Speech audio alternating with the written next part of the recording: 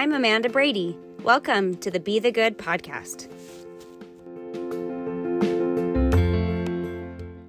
Hey guys, it is week 27 of the Be the Good challenge, and the challenge this week is to pray for someone.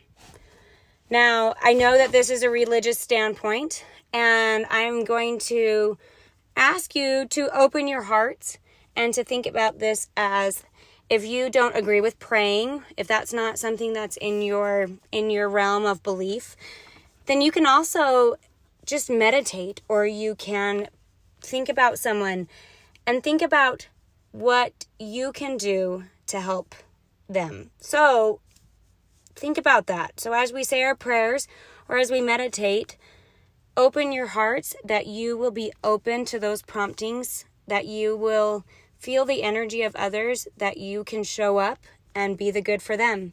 Have a great week, guys. Love you.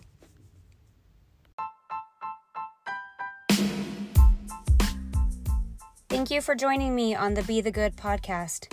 Make sure to comment, share, like, do all the things. You know what you need to do. I love you guys.